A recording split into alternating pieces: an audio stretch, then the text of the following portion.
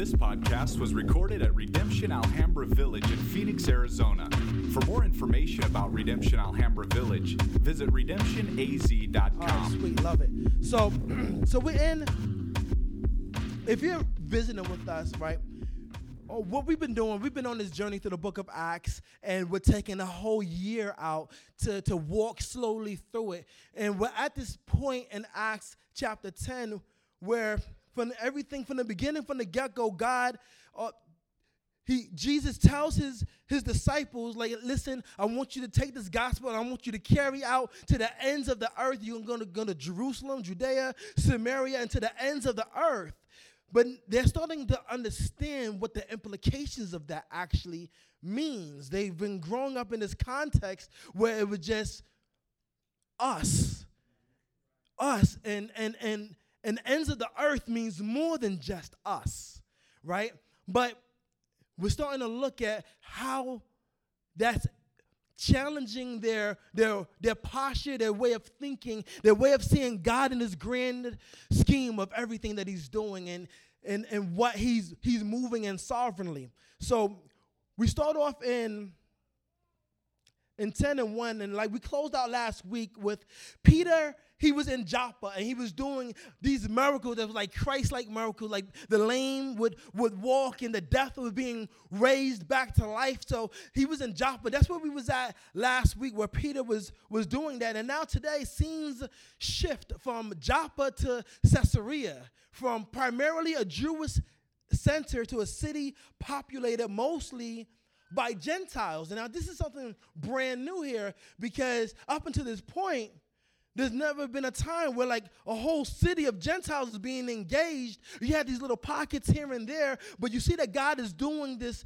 continual work, and we'll see the transition that happens and God using with Peter during this text. So I'm going to read verses 1 through 8, and then we'll make some comments. I'll let you know what I'm reading so you can read it with me. So verses 1 through 8 goes like this. At Caesarea, there was a man named Cornelius, a centurion of what was known as the Italian cohort, a devout man who feared God with all of his household, gave alms generously to the people, and prayed continually to God. About the 9th hour of the day, he saw clearly in a vision an angel of God come in and say to him, Cornelius. And he stared at him in terror and said, What is it, Lord? And he said to him, Your prayers and your alms have ascended as a memorial before God. And now send men to Joppa and bring one Simon who was called Peter, who is lodging with one Simon, a tanner, whose house is by the sea. When the angel who spoke to him had departed, he called 2 of his servants and a devout soldier from among those who attended him. And having related everything to them, he sent them to Joppa. Let me talk to you about Cornelius for a bit. Now, Cornelius was a Roman soldier. It says he was a centurion. So what that means is centurions were these groups of Roman soldiers that was groups of 100 that was stationed in different areas, right? And Cornelius was one of authority in this particular group that was stationed in Caesarea. So he had the authority to send people here and send people there. Now, it also said that Cornelius that he feared God. So they have a term for these people that weren't Jews, but they feared and believed in the God of the Jews, and they're trying to get to know this God, and they call them God-fearers, right? Now, God-fearers were people that they weren't Jews, but they believed in this God of the Jews. But to the Jews, when the Jews look at them, they was considered as outsiders still, right? They weren't considered as recipients of the promises of God. They haven't gone through the things that the Jews had gone through. They haven't been waiting for over 400 years. They didn't walk through the wilderness. They didn't go through those type of things. So the Jews looked at them as outsiders, not as part of the family. Regardless of how much they feared God or how much good works they did, they were still considered as outsiders looking in. As far as the Jews were concerned, you had to be a part of the family. You had to been through it with us. But we see here that nonetheless, even though he's considered an outsider, God is using him. So that's important. Let's go. Verses 9 through 16. The next day, as they were on their journey and approaching the city, Peter went up on the housetop about the 6th hour to pray. And he became hungry and wanted something to eat. But while they were preparing it, he fell into a trance and saw the heavens opened and something like a great sheet descending, being let down by its four corners upon the earth. In it were all kinds of animals and reptiles and birds of the air. And there came a voice to him, "Rise, Peter, kill and eat." But Peter said, "By no means, Lord, for I have never eaten anything that is common or unclean." And the voice came to him again a second time, "What God has made clean, do not call common." This happened 3 times, and the thing was taken up at once to heaven. So Peter has this vision of this sheet or this container that had all these different kinds of animals inside of it. Animals that was been declared good to eat, good for Jews to eat. And it also had animals that was declared not good or unclean. It had animals that were declared clean and animals that was unclean. Now, if something was considered unclean, Jews tried to stay away from it. They avoided those things. If there was people that was considered unclean, it was food that was considered unclean, they avoided it. They didn't want to hang around there because the concern was that the eye will become defiled too. So they was very, very purposeful to just stay away and distance themselves from everything that seemed to be unclean to them. Now here it is where God is telling Peter to eat, to slay and eat. And Peter, he's thinking him eating the food would defile him. So he has this self-preservation mode that's going on. Even though he's talking to God and God is the one telling him to do it, he turns around and he explains to God, "Nah, I don't do things like that. Don't you know, Lord? I'm saved." He believes that being clean or unclean hinges upon his work, hinges upon what he does and doesn't do, what he will and won't do. That's why he explains to God his history. "I never done that type of stuff. How dare you?" But then God makes clear to him that clean is not about what you will and won't do, but about what God has already done, right? He makes that really clear to him. He said, listen, what God has made clean, don't call common. That's made. I've done this thing already. What God has made clean, don't call it common. Now, we'll see, like, if we know the story of Peter, just like us, swings back and forth with these times of trusting God and times of walking faithful in God. We all find ourselves there where we're struggling with trusting what God is saying for us to do right now. And in the self-preservation mode sort of kicks in and we don't trust the character of God. Like, listen, let me tell you, if you feel God is calling you to do something that's going to put you at odds with him, newsflash, it's not God. God is not going to call you to do something that's going to put you at odds with him. Right? Because he loves you. This is a character of God thing. So when God is showing him this vision of all this diverse group of animals, and Peter is thinking clean and unclean, you're missing it. This is a good God. And God is saying nothing inside here is unclean. All of this is actually good because of the work that I've done already. Now, Peter is still trying to wrestle with it. 17 through 23a. Now, while Peter was inwardly perplexed as to what the vision that he had seen might mean, behold, the men who were sent by Cornelius, having made inquiry of Simon's house, stood at the gate and called out to ask whether Simon, who was called Peter, was lodging there. And while Peter was pondering the vision, the Spirit said to him, "Behold, 3 men are looking for you. rise and go down and accompany them without hesitation, for I have sent them. And Peter went down to the men and said, I am the one you're looking for. What is the reason for your coming? And they said, Cornelius, a centurion, an upright and God-fearing man who was well spoken of by the whole Jewish nation, was directed by a holy angel to send for you, to come to his house and to hear what you have to say. So he invited them in to be his guests. Now, mind you, Peter is still confused about the vision. He's still trying to wonder, Lord, what were you trying to do? You trying to trick me? Was it a trap? Huh? I passed, right? He's still not sure of what the vision is and what it means. And he still trusts God when God says, I want you to go do this. Like he's still wrestling, what did that mean? And then God says, while he's trying to figure out what that means, he doesn't understand what it means yet. God says, okay, I know you're trying to figure out what that means. Now I'm about to give you something to go do. And Peter's like, okay, well, I'll do it. You guys can come in. Let's eat some. Verses 23 through 29. The next day he rose and went away with them, and some of the brothers from Joppa accompanied him. And on the following day they entered Caesarea. Cornelius was expecting them and had called together his relatives and close friends. When Peter entered, Cornelius met him and fell down at his feet and worshiped him. But Peter lifted him up, saying, stand up. I too am a man.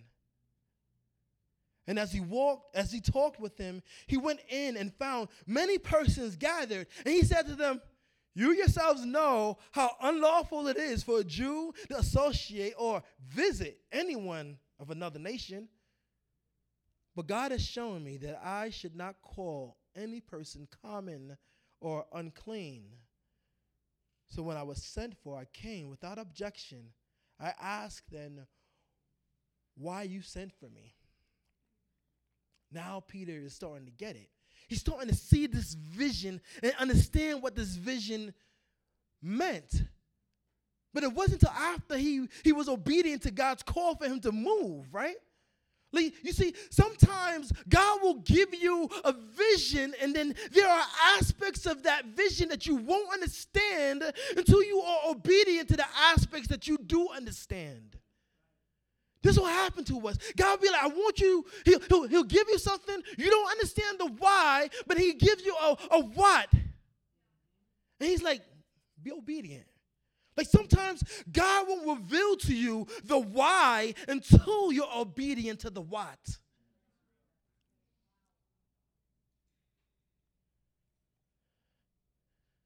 So he's obedient. He goes, and now he's getting there, and he's standing in front of all these people that before he considered unclean. Because they wasn't of the Jewish household. They wasn't of the Israel household. They wasn't part of the family. He realizes now that the division wasn't about food at all. It was about people. People that he viewed as unclean. People that Christ died on the cross for. People that the blood of Jesus is powerful enough to clean them. People whom the filth of their sins have been paid for already. Peter was thinking so small. Verses 30 to 33. And Cornelius said, 4 days ago, about this hour, I was praying in my house at the 9th hour. And behold, a man stood before me in bright clothing and said, Cornelius, your prayer has been heard and your alms have been remembered before God. Send therefore to Joppa and ask for Simon, who is called Peter. He is lodging in the house of Simon, a tanner, by the sea. So I sent for you at once, and you have been kind enough to come. Now therefore we are all here in the presence of God to hear all that you have been commanded of the Lord. Now, even though Cornelius doesn't fit into Peter's category of clean, he's still more devout, more submissive to God than many that probably would fit into his category of clean. This is important to notice here. And then if you look at this text, and I'm hoping as we walk through this text and you're looking at what's happening inside of Cornelius and what's happening to Peter at the exact same time, I hope that you don't see Peter and Cornelius more than you see the sovereign God pulling strings on both sides. I'm hoping that you see these things. This is one of the things that Pastor Aaron was talking about last week when he was talking about how we're going through these stories, and there's one story we're talking about Philip, another story we're talking about Peter, and then we're talking about Saul, and he's like, all these things wasn't just happening in chronological order. This is just how Luke wrote it down. Some of these things was happening simultaneously.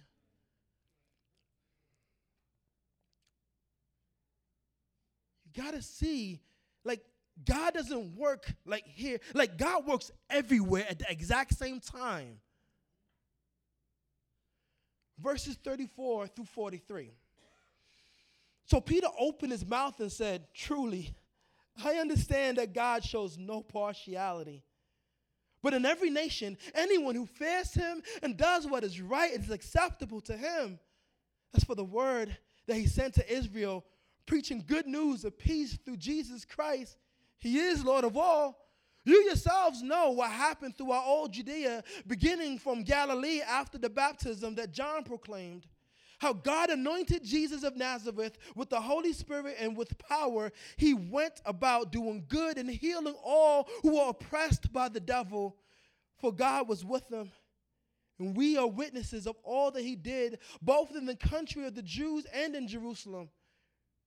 He put him to death by hanging him on a tree. But God raised him on the third day and made him to appear, not to all the people, but to us who had been chosen by God as witnesses, who ate and drank with him after he rose from the dead.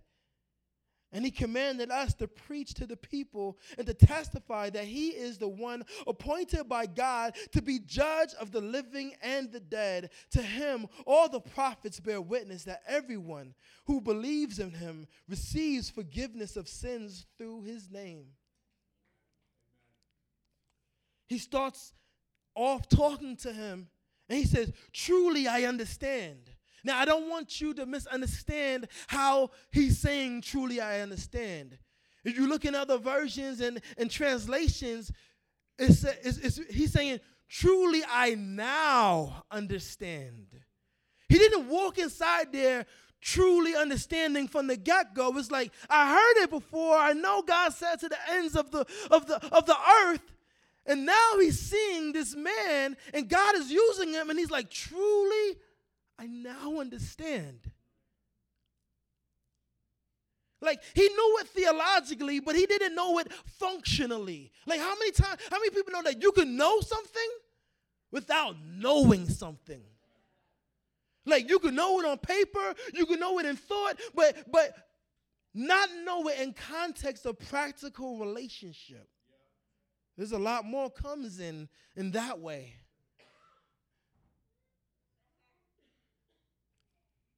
He's saying, "I knew it." He's even testified that the prophets of old even said these things. But now I'm looking at what it functionally looks like, and he sees God, and he's like, I get it. Another thing that's important for us to understand here about Cornelius is that even though Cornelius is described as a God-fearer, even though he's described as devout, even though he's described as doing good deeds, how many people know none of that was enough? None of that was enough. Like he still needed Jesus. He still needed the gospel. Even though sometimes people are, "Man, but I love God. Look at all the good things that I do. I did this and I did that." And it's like, "Oh, that's cool." You still need the gospel. You still need Jesus. So God is doing this work where he's like, "Listen, Cornelius needs Jesus. Peter needs Jesus. Let me bring Peter over here to Cornelius so that Cornelius will see me really." Verses 44 through 48. While Peter was still saying these things, the Holy Spirit fell on all who heard the word. And the believers from among the circumcised who had come with Peter were amazed, because the gift of the Holy Spirit was poured out even on the Gentiles. For they were hearing them speaking in tongues and extolling God. Then Peter declared, "Can anyone withhold water for baptizing these people who have received the Holy Spirit just as we have?" And he commanded them to be baptized in the name of Jesus Christ. Then they asked him to remain for some days. What I hope that you get right here, right, as we walk through this, is that we can't put the Holy Spirit in a box. We can't, no matter how much we learn about him, how much we think we understand, we're never going to figure the Holy Spirit out. He's going to do whatever he wants to do, however he wants to do it, whenever he wants to do it. When apostles first received the Holy Spirit, they spent tons of time praying and waiting and waiting and praying, and then one day they received them. You have other groups of people that after hearing the preaching, when the preaching was done, they believed and then they received the Holy Spirit. Then you have other points in times where the apostles are called in from another town to lay hands on people, and then they receive the Holy Spirit. Now, midway through the sermon, they received the Holy Spirit. Don't worry, I talked to God. I asked him not to do it midway through this sermon, right? But midway through the sermon, they received the Holy Spirit.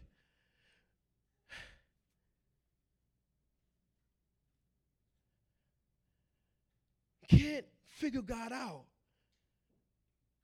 In John 3:8, Jesus is describing the nature of the Spirit in relation to those who follow the leading of the Spirit. And he says, the wind blows where it wishes, and you hear its sound, but you don't know where it comes from or where it goes. So it is with everyone who is born of the Spirit. Like, the big picture is about what God is doing, how he's moving by his Spirit. This is a quote by Eugene Peterson, and it says, "The task is not to get God to do something I think needs to be done, but to become aware of what God is doing so that I can participate in it." That's the deal here. Like, we would be so arrogant to think that we came here to Alhambra and we brought God to the city. It's like, well, hold on. God's already been there. He brought you. You'll miss it if you start thinking, I brought God to the situation. It's like, no. You submitted and participated what God already doing. But he's there. He's been there. As a matter of fact, he's been there working certain things to this exact time and moment. Now,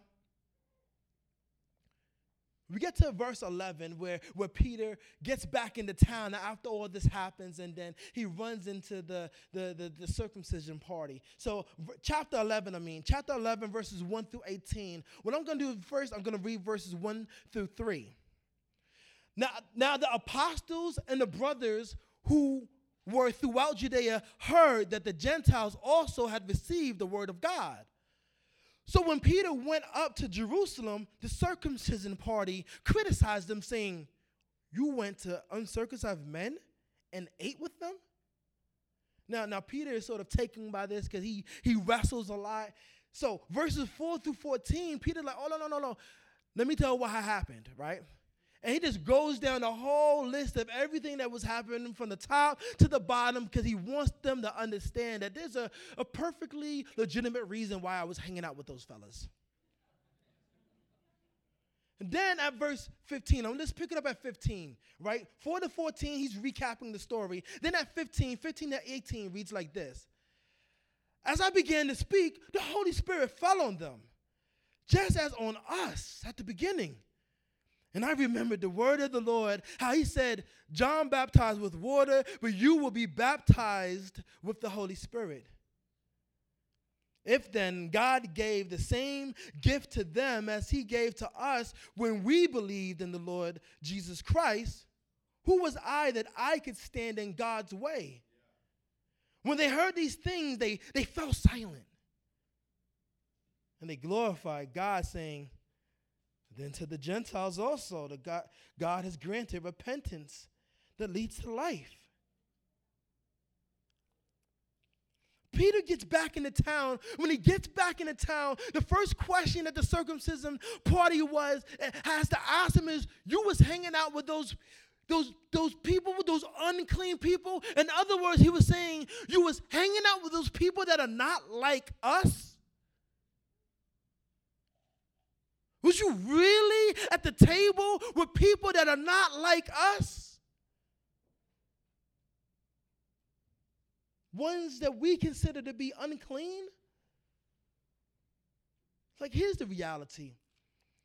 As we walk through this, here's something that I hope that we grasp, is that in so many ways, we are like Peter and that circumcision party. We are like Peter, and God is calling us to speak to a Cornelius, someone that's not like us, someone that you don't include into your inner circle, someone that you sort of, like when I said earlier, the way how they responded to something that was unclean is that they avoided it. They avoided them. They didn't want to get closer, and they didn't let him in. But God is doing something where he is forming his family, and he's like, well, my family was way bigger than you thought it was, right? And some of the people inside our family are some of those people that are not like you. In so many ways, we find ourselves like Peter, and Cornelius is out there. Cornelius is out there on 19th Avenue. Cornelius is out there somewhere down in Alhambra. Cornelius is out there in Bel Air. Cornelius is at your job. Cornelius is at your school, and you're looking at him as he's unclean, so you're avoiding him. The ones that we think are unclean because they're not like us. Now, we wouldn't verbalize that. We wouldn't say, oh, look, he's unclean. We wouldn't say, look, I don't want to hang around with him because he's not like us. But functionally, we would avoid them the same way that they avoided the people that they thought was unclean. We got to look deeper inside of our heart. You don't feel they've earned the right to get close to you yet. Most of us inside here would say, yeah, the gospel is for everyone. I know this. Theologically. I know it. I get it. I understand. The gospel draws different people together. We would affirm that God calls us to be in diverse relationships with other people. But how many of us have different people that are not like us sitting at our table when you're not at church? In the middle of the week, how many of us are intentional about fellowshipping with somebody that's not like me? You know, the people that you would avoid real relationship with. Some of them that may be of a different race, I sort of keep them at bay. Or they may have mental issues, so I sort of don't get too close to them. Or they may be from a different country, and I really don't understand it. Or I don't get them, so I sort of keep them at bay. Or maybe even a different faith. Like, listen, God has people in a different faith that he's awakening to his reality, right? That's just sitting there waiting. You got to get that. Or they may be struggling with their sexual orientation, so I sort of avoid them. Or probably from a totally different political party, and they're really vocal about it. Or a different financial bracket. But there's these people like, I won't hang out with them. He's going to talk about his politics all day long. And I sort of try to avoid them, or I'm not intentional with engaging them and building serious relationship, because I really believe that God is building his family, and his family has people that are not like me inside of it.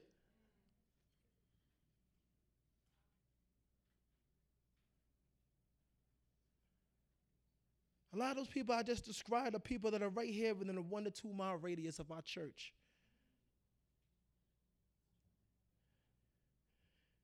People that we work with, that we see at school, people that we treat as unclean when we avoid them, people that we need just as much as they need us. Don't get it twisted. It's not just that, oh, they need you to carry the gospel. Like, we need them too. Like, Peter needed Cornelius just as much as Cornelius needed him. But like, Peter's understanding of the gospel changed. Peter viewed Cornelius as unclean or not like him or not a part of the family. And God showed Peter that they actually are just like them because of what? His spirit. That they actually are a part of the family, not doing these laws, these do's and don'ts. That's not what made you a part of the family. My spirit is what made you a part of the family. The fact that I'm doing something there, that's what made you a family member. Peter's mind is opening up to this reality, and he's like, truly, I get it. Truly, I see now. I mean, I understood it in theory, but functionally, it wasn't a part of my life, and now I'm being rocked. Cornelius, he viewed Peter as clean and better than him. So God shows Cornelius that he's no less than Peter. Peter is just as filthy as you are outside of my grace. He does that by, when he bows down to worship Peter, God uses Peter to say, no, stand up. I'm just a man. I'm on equal planes as you. Not even Peter understood the depths of what he was saying there. It took both of them submitting to God, right? It took both of them. It took God doing a work in Peter's heart, saying, go do this. You don't know the ends of it, but go do it. And it took God doing a work in Cornelius' heart, saying, man, I know you don't know how Peter's going to respond, and you probably don't even know who Peter is, but hey, go do this. I know you're used to being on the outside, and you're not really considered as an insider, but go do this. Peter has so many things saying Cornelius didn't belong. And Cornelius had so many things that would say, I'm just an outsider looking in, but God will call both of them to enter in. And what he calls both of them to enter into was him. Peter, enter into me by walking in faith. Cornelius, enter into me by walking in faith. And that was the meeting point. That was the joining point. Him. He was the difference. That's the same thing with us. When God calls us to enter into him as we join him on mission, we join him as he's bringing his family together from all different walks of life, and many of them are people that are not like you.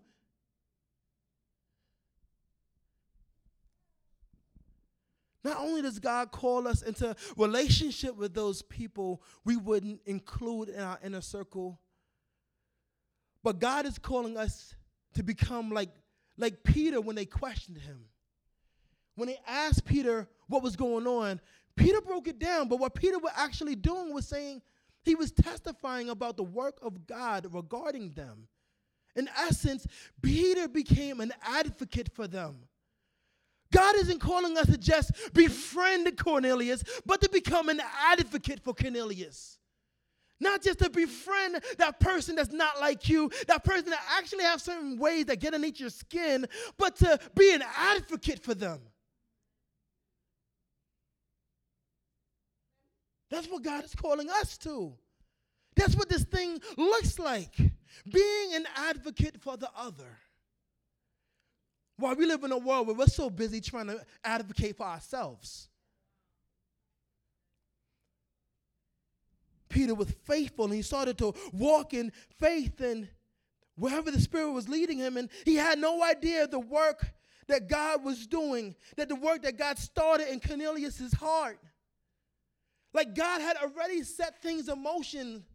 God is moving all over the place at the exact same time, and you would miss out if you don't realize that while God is telling you to do this thing right here in faith, and you don't know the ends of it, you don't know where it's going, just to be obedient, and God is doing other things over there that has to do with what he's doing over here. Something that he probably already started.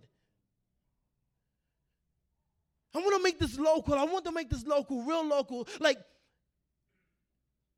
in faith, God has called us here to this location in Alhambra. That's why we're here. In faith, God put it on our heart to like, hey, let's start this learning center. We don't know what type of things we're going to have here. We're dreaming. We're going to do this. We're going to do that. We just start having, then God starts connecting some dots and stuff. And now we're talking about having discussions like last Wednesday. We discussed pro-grace, which one of the ways that we want to be intentional with serving women that are pregnant and considering abortion. Let's give you another option by being there for you. God is doing something. Us sitting down saying, let's do this asset mapping so we can get to know our city better, get to know the people better, get to be in relationship and walk in partnership with them, even the other churches, so that it's like, yo, we're not acting like we came and we started things, but you've been here already and stuff, and we want to be in relationship as the people of God in the city that God has called us to be. And we're doing these things in faith, so you better believe as we're walking these things in faith, God has already started doing other things in the hearts of some of the people that he means for us to engage. You better believe that.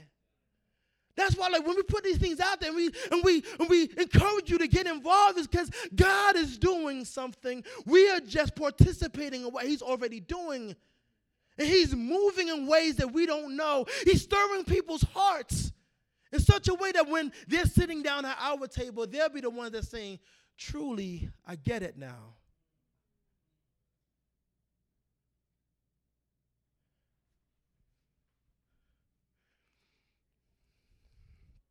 In closing, and the band can come up now. In closing, if you ever wonder what the church should be doing collectively as a local body of believers and individually as individual believers, I want to remind you of this. The church is literally the body of Christ being led by the Spirit of Christ, and what we should be doing is being Christ. Letting Christ live through us, walk through us, breathe through us, and engage his city through us. In our schools, in our homes, as parents. When Peter gives the gospel to Cornelius and his family, Peter talked to them about who Christ was and what he did. And I think this is important for us to understand as we want to faithfully submit to God, understanding who he was and what he did. Like, this is what being Christ in our city and community would look like. In 10:38, he talked, and Peter says, in talking about who Jesus was and what Jesus did, he said how God anointed Jesus of Nazareth with the Holy Spirit and with power. He went about doing good and healing all who were oppressed by the devil, for God was with them. As his body, as the church, we rely on the power of the Holy Spirit, not our own strength, not our own wisdom, not our own understanding. Like, God takes all those things and he uses them to his glory, but we're relying on his power, on his strength. We're relying on the Holy Spirit. We're depending on the Holy Spirit. We're trusting the Holy Spirit, and we're being obedient to the Holy Spirit as he leads us out.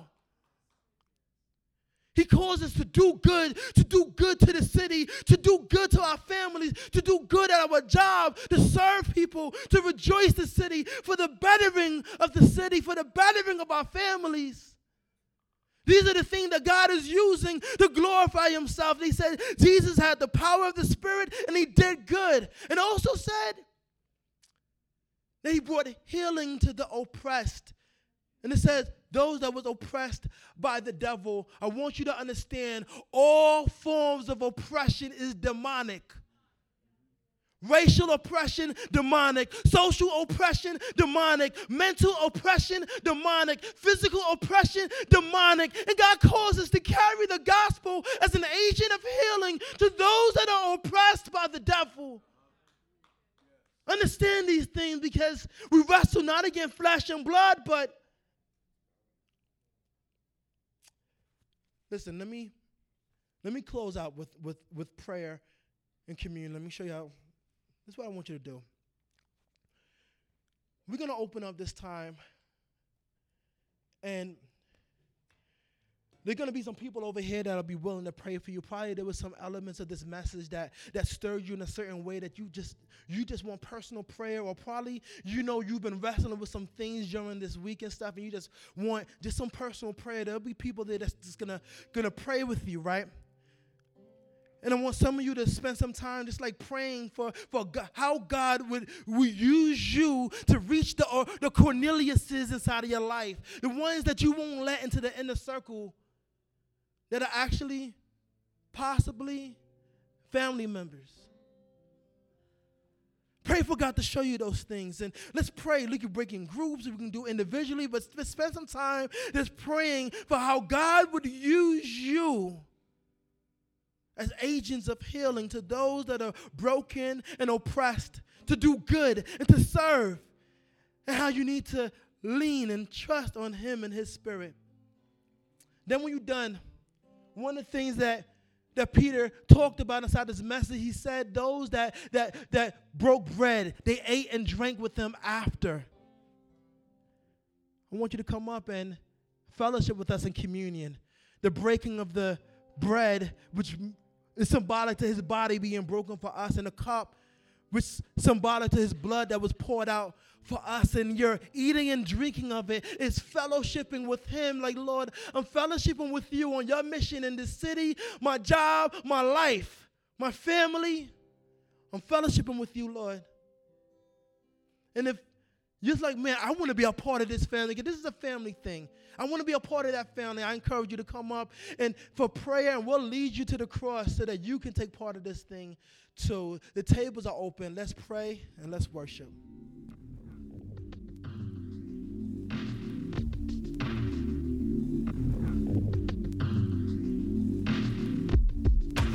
This podcast was recorded at Redemption Alhambra Village in Phoenix, Arizona. For more information about Redemption Alhambra Village, visit redemptionaz.com.